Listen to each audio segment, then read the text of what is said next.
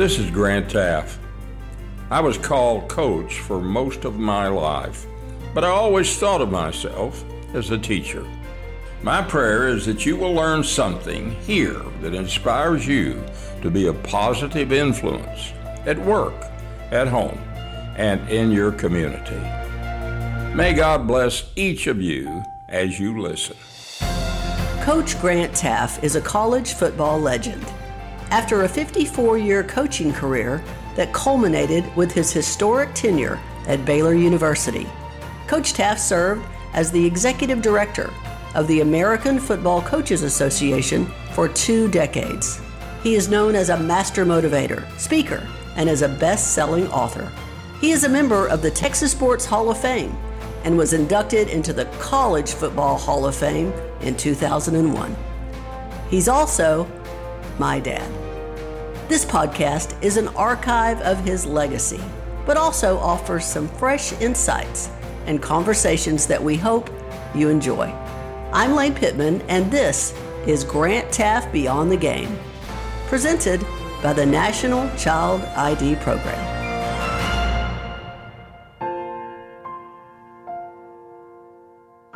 How are you, Dad? Well, I'm doing great, Lane. It's a very exciting day for me to start this podcast with you. I want it to be something that is valuable and usable. That's really important to me. A lot of people have asked you why you chose coaching. I've always said you could have been anything. You could have been the head of a big corporation. You could have been in the military. You could have been in politics. I think you would have succeeded no matter what you did. I think a lot of people would want to know why you chose coaching, what led you into it, and what impact that you hope you've been able to make over your career. Well, first, daughter, I think you're a little prejudiced there, but thank you for those kind words. You know, it's really interesting as you have lived some life, as I have, and now you look back at where really it all began. I grew up in Snyder, Texas, and I had 2 of the greatest parents a young man could have. They were just hard-working, great individuals that cared about their family and cared about their community. And I learned so very much from them just watching them. Honesty was paramount in their lives. And so I understood early on that honesty is going to be important in my life. And it proved to be so. You know, when you're recruiting somebody, as I had to throughout my coaching career, coaching in college, you have to tell them the truth, I believe. And the truth pays big dividends. And so, you know, when I saw what my coaches, my high school coaches, who were 2 Texas Tech graduates, one named Speedy Moffitt. These were their nicknames, Speedy Moffitt. And the other was my line coach, and his name was Mule Kaiser. And he got the nickname because he had this long face, you know, and it stuck with him. And of course, as a student, he came in when I was a sophomore in high school, and he was big and tall and lean. He was, you know, a Renaissance man. He flew airplanes. He wrote poetry. You know, he was amazing, and he was this big old tough son of a gun. Of course, I never called either one by their nicknames that they got in college. Speedy was because he was a little running back and obviously very fast, and his last name was Moffitt, so he picked up the handle of Speedy Moffitt. And there was a point in there somewhere that I decided that's what I want to do. I want to be like Coach Moffitt and Coach Kaiser. So I set my goal, and as a matter of fact, the senior annual at Snyder High School, when I graduated, has a page of predictions for our senior class. And beside Grant Teaff, the prediction was head football coach at the University of Texas. So my peers thought I would do well in college coaching and go to what was the biggest thing that we knew of, the University of Texas.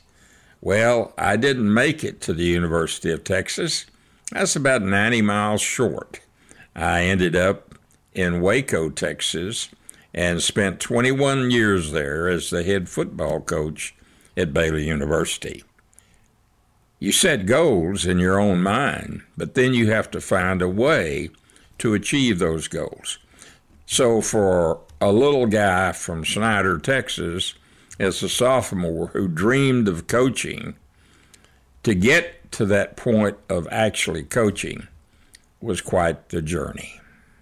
It was not very big, and I wasn't very fast, but I was very tough. And I thought you made up for it with a lack of speed. Yeah, that's right. I balanced it out with a lack of speed, but I had a great desire to play, in all honesty. And so, of course, nobody recruited me. I went over for a tryout at ACC, which was in Abilene, Texas. I tried out over there, evidently didn't impress anybody enough to get a scholarship. So I heard that San Angelo Junior College was having a tryout. Mm-hmm.